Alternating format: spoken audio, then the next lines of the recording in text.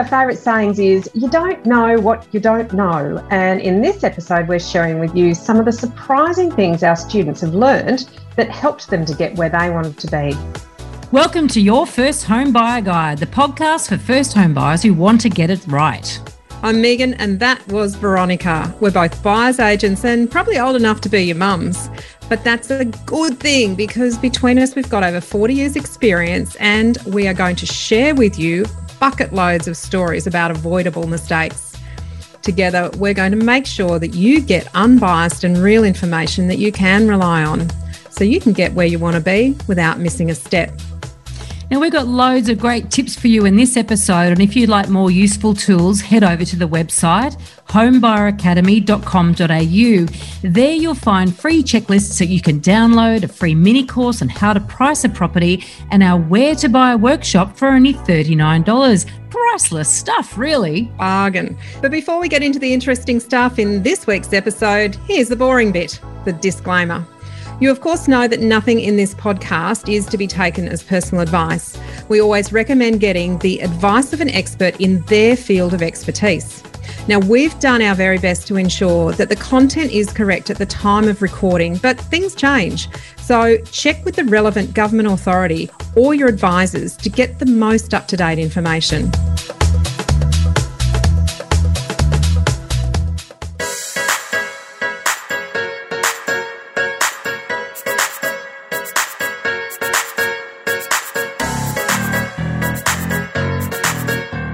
Today, we're talking about some of the real standout lessons learnt by some of our Home Buyer Academy students, many of whom have now successfully purchased their first home. So here's a brief summary before we get into a bit of the nitty-gritty.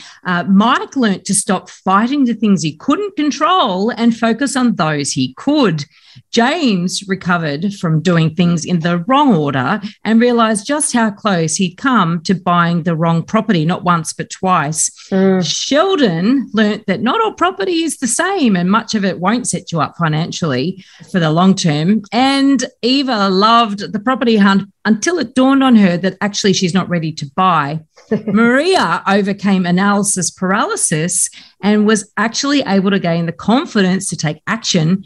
And then lastly, Paul discovered that he was looking in completely the wrong suburb because he was focusing on all the wrong things. But before we get into that, Megan is sitting in front of this very unusual looking house. Once again, if you're not watching the video, you just have to go with my description of it. What's this one? This is part of a Netflix series about amazing coastal homes. And it's really polarising. So some people find it fascinating.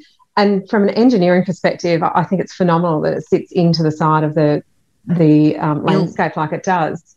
But it has been quite polarising, as you can imagine, and the keyboard warriors have been ripping it to shreds. So it's an interesting one. Well, it looks a little bit like they tried to make it look organic, a little bit like sort of a cluster of barnacles. So I'm sort of guessing that's one way of describing it. Yeah, clams, barnacles, shellfish. So you can imagine the roof is looking very barnacle-like. Sort of waves in there, indicating movement. There's actually this property down at Cronulla that it's been on the market twice in recent years, and honestly, it would make me want to move back to the Shire, right? I can't remember the name. I think it's called the Shell House. It was designed, built in the 70s. And years, I used to live in Cronulla and I used to do the Esplanade Walk. It's right down on South Cronulla. And it is like this big, giant white shell. Right. And it's fabulous. Like I have to find a picture of that for you for this. Let's do it. So the Barnacle House is I prefer the Shell House to the Barnacle House, but this is an interesting house. Anyway. Stay tuned. Let's get into what our students have been learning. Yeah, and look, our members have shared some really surprising lessons they've learnt through their Home Buyer Academy membership and how those lessons have helped them achieve their dreams a lot sooner than they thought, or even made them sit back and think and recalibrate, which, of course, is a very, very important step in the whole process. But do you remember when Mike talked about how much he resented the market? Yes. Like he was, and you categorise this very well. He was waging a one-man war against the property market as prices were actually rising. And when he found a really intelligent man, highly educated, had been employed for a long time. And a very patient wife too, patient wife who could laugh it off sometimes, but I think she got to the point where she needed some external help. When they finally reached the summit, he and his wife, Rhiannon, said, "The best advice you gave me was who to listen to. My parents were telling us to offer an additional $30,000 to secure the property, yet we stuck to our research. We let FOMO go, avoided the FOMO, and offered a strong but not ridiculous offer." Now, hopefully, that meant at the time they were writing this that they could sign the contracts. And they did. They had signed the contracts. They purchased the property and they are living the life that they had planned for themselves. I'm so excited for them and so proud of him for putting that to the side. I know. And look, we always do this. We talk to previous episodes and we've interviewed these guys on the podcast. So, oh God, in the show notes, we'll put the episode number. Okay. So you can go and listen to the entire story. But I think the big lesson here was that while he was fighting the market and fighting things that he couldn't control, well, prices were rising and he was getting further and further away from really what they wanted, which was the home for them and their small children. So, I think that learning about that, what an amazing lesson. And I know that he did not expect to learn that when he came into Home Buyers Academy. It's a big piece of self-reflection, isn't it? Yeah. I love when we got that huge essay from James when he basically documented, and we've done an episode on this one too, actually, a whole episode on this. He documented all the things that he learnt through his home buyer journey, both before, joining Your First Home Buyer Guide and then after, obviously, through all the learning from doing the course, right?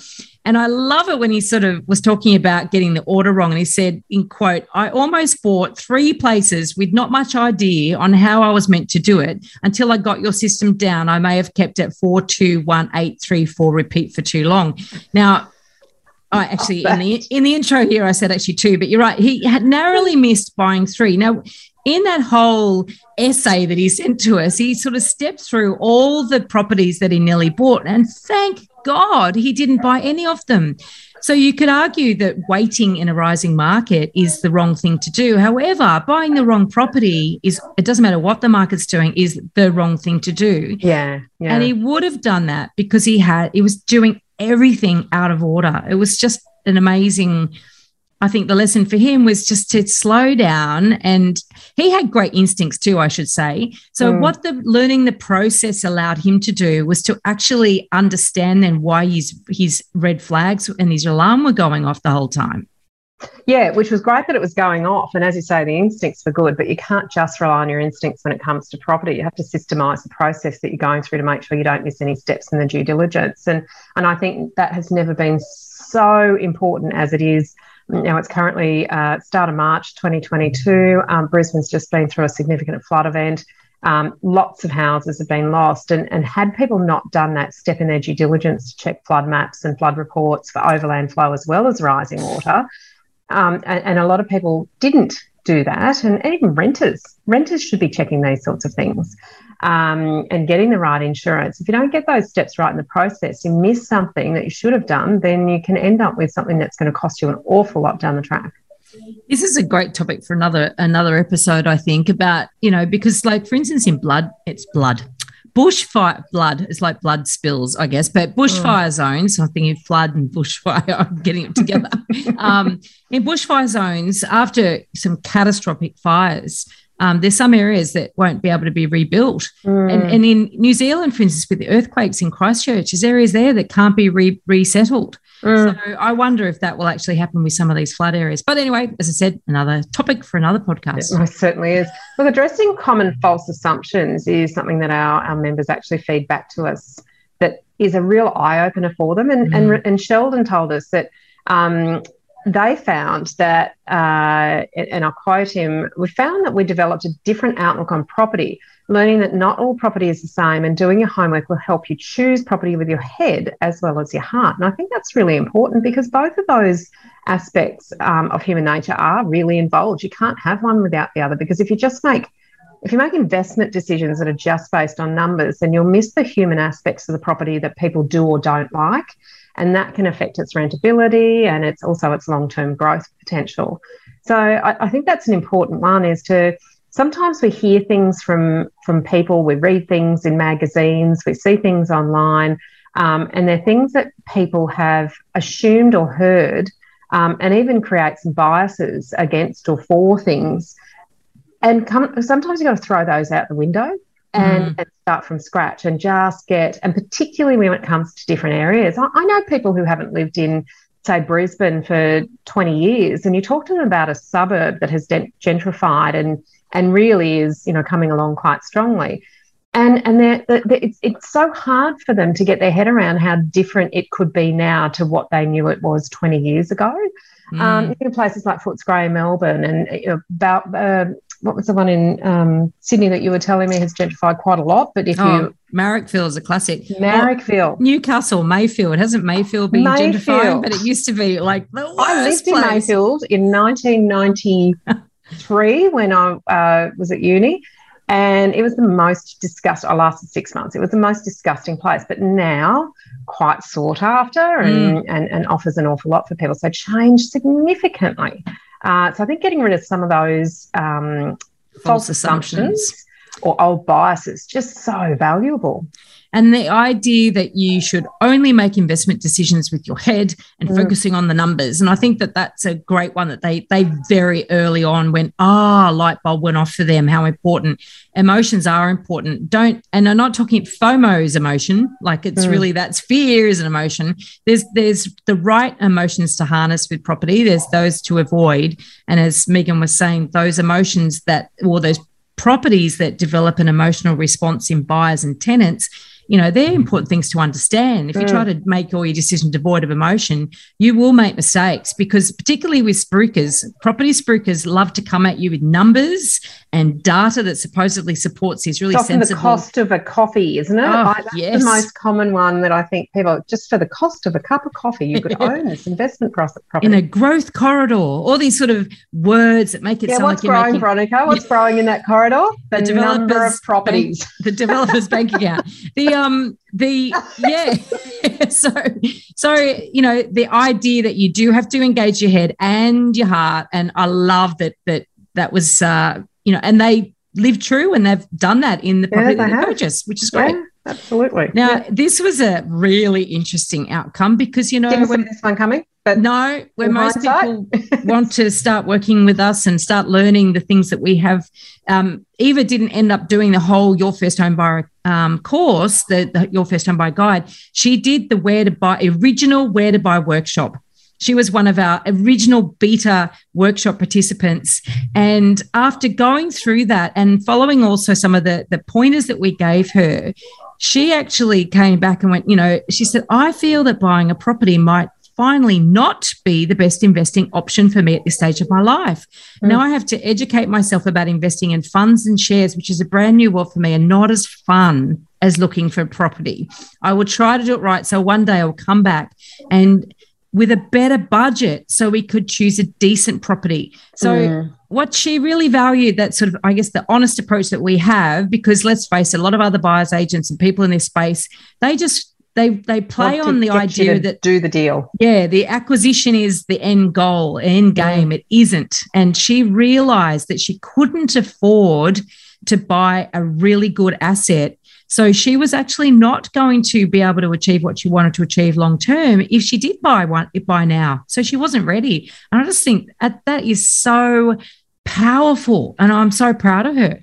I am too. I'm so happy for her that she was able to make that decision before she made the wrong decision about a property, because property is not liquid. It's not something that you can liquidate very quickly. There are a lot of costs going in, there are a lot of costs going out. So it's not something you can trade in very, very freely and easily. So sometimes that self-reflection up front before it's fun. Some people love looking at property. Look, buy. Window shop. I love this one. Fixing analysis paralysis. Maria was a fantastic sponge of for information. She asked lots of questions, was really interested in the background behind things and how things happen and so forth. And she said I had already done so much research, but you helped me tip over the edge and gave me the confidence I needed to know that it seemed what I was doing was right. And you answered my questions, which helped me feel better about what I was doing. And for some people, you can be a bit overconfident when it comes to property. We certainly see that a lot, don't we? People with too much confidence and too much, I know what I'm doing. Maria, on the other hand, was very good at gathering information and bringing that into her thought processes. But then she didn't have the structure to kind of move forward and say, I feel confident when I see a property that I think meets my needs, that I've done all the work that I need to actually move forward, make a decision and actually commit to that. And that was the big thing, that analysis paralysis, that she just kept going through this revolving circle, this loop of but what if, I can't, have I got enough information? Have I done enough? Have I checked enough? If I missed anything, could there be anything better? I mean, that is such a hard one for people to wrap their heads around. Could there be something better if I wait? And we always say to people, look, there'll always be another property, but will it be better? Well, it'll have its pros and cons as well, won't it? Exactly right. They do. I think that I love the fact that she wanted to gather the information. She respected the information. She saw that this was a big, such a big step, buying any property, let alone your first property. And so she respected how important that is. And but at the same time, it's like, but how do I know I've done enough? And that's where your first home buyer guide is so powerful, because it does. You can never do everything, but I tell you what it does do. It makes sure that if the gaps to your information are known and you're okay to deal with that, then that's a hell of a lot easier to jump off the abyss into the abyss than if you don't know what you don't know. And I think that's, we started this off, Megan started this off with her favourite saying, which is you don't know what you don't know. What we're trying to do is let you know what you don't know so that you can then say, okay, I'm happy with the bits I don't know now because I know what it is I don't know. You know what I mean? So it's sort of a bit of a paradox there, but that's a great outcome. And our sixth lesson from students, and there are so many more actually, even as we're doing this, I'm thinking about Sharon, I'm just thinking about so many other of our students that also, Anthony, there's just so many more that also had these great lessons, but these are just some of the more surprising ones. Paul's comment after doing he did the Where to Buy workshop for investors. Or rent investors, right? He said, I learned a few things which I didn't already know, not the least of which was my preference towards a suburb that has a HISTA rating of negative 20,000. Now, it's a slight exaggeration. Let's just say a HISTA rating isn't that important. No. But what he was basically, he'd been using wrong metrics to consider suburbs to buy in. And particularly when you're looking at as an investment, or even if you're on the stepping stone strategy where, because let's face it, most people's first home is not going to be their forever home, so you have to be able to look at any property you're buying with an investor's eye, because you really want it to go up in value. You want it to do well so that you can then use that to leverage off that or bounce your way up the ladder. And if you don't buy in a good area or a solid area which has got these foundations underpin, ongoing capital growth, then you're going to basically white ant your entire strategy. You'll get stuck, right? Yeah, or go backwards. And that's the thing that we really want to make sure people avoid, is making those bad decisions that actually end up putting them in negative equity positions where they actually have to tip more money in just to keep the loan alive. One of the things that you will learn if you do the Where to Buy for Rent Investors workshop, the tutorial that is that you will actually learn how to research areas and what is important. And that's the thing. If you're focusing on data and, that's not important, like rental yields, for instance, it's misleading, because what you need to look at is the data underlying that, what the demographics are, the economy of an area, the amenity of an area, the evidence of gentrification in an area, the actual socioeconomic score of an area. There's so many things that are really very, very, very, very important to look at, that if you're looking at the wrong metrics, you can easily buy in an area that's, just not going to perform the way that you really need it to perform. And at the end of the day, an investment property is about performance. And for most people, it should be about the capital growth performance. Now, we're sitting in a really purple patch at the moment, most of the way around Australia, actually. There are very few property markets that haven't experienced an upswing during this COVID, post-COVID. We're not even post-COVID, are we? We're still COVID. Post-lockdown. During this COVID reign of activity and pushing up of prices as no one leaves the country. So we're kind of swelling from within with demand. But that in and of itself isn't an indicator that an area is good, because this is one of the few occasions where all boats have risen with the tide. That's not always the case, because if there's a leaky boat, it ain't going to rise with the tide. And that's what we find with some areas that haven't got those fundamentals, that you're using the wrong metrics. If they are leaking, your ability to keep up, let alone keep ahead of a rising market or comparative, the opportunity cost of having not bought the right property is far greater when you don't get the metrics right at the start. We get left behind, and one of the things that, we talk about the ripple effect, for instance, and people like to think, the ripple effect for property, that's the next best suburb, the next suburb that's going to take off. And as is what often happens, is that the last to the party, i.e. the last suburbs that start really, experiencing this growth, are often the first to come off the boil. So absolutely. When everything's going up in value, yes, everything goes up in value, but at different rates. And so the last in and the first out will go up in value a lot less than other areas, and also might go for a much longer period of time before it sees any more growth. Yep. So, it's such an important thing. It's really hard to get your head around, because it's overwhelming, the information that is out there, and there's a lot of self-interest in the information that's out there on the property market. Let's face it.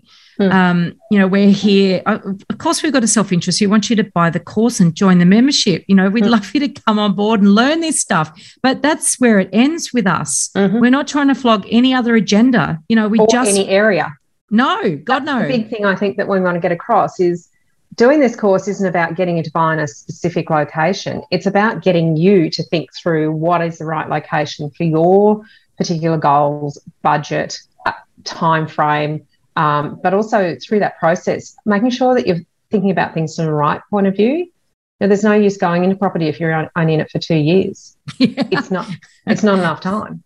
It is a long, boring game. It is. It's not boring sort of after a few years when you've done well and you go, actually, this feels good now. Nothing replaces the work. There's no shortcut, no silver bullet. Every now and then somebody lucks it, but it is luck. If they haven't done the work. It's not a strategy. Anyway, we hope you enjoyed these 6 lessons from 6 surprising lessons from our students. And if you want to explore what your first home buyer guide has, we've actually just very recently opened it up to basically a membership, which means that you can buy the course, and that means you get lifetime access to every single tutorial that we create.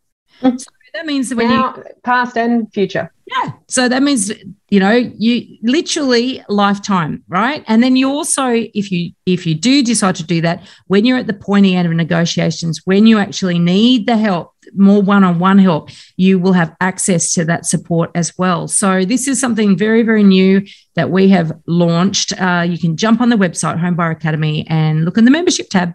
In this episode, we've covered a very small part of our 10-step online course for first home buyers. If you would like to learn more about the process and how to buy without making a mistake, then head over to our website, www.homebuyeracademy.com.au. Don't forget to subscribe to the podcast so you won't miss an episode. And if you like what you've heard today, please give us an iTunes review. 5 stars would be wonderful. It will help others find us as well. Thank you for joining us. We hope you found this really useful. And if you have, please share the love with others who you know are in the same boat. We'll be back next week with some more priceless stuff.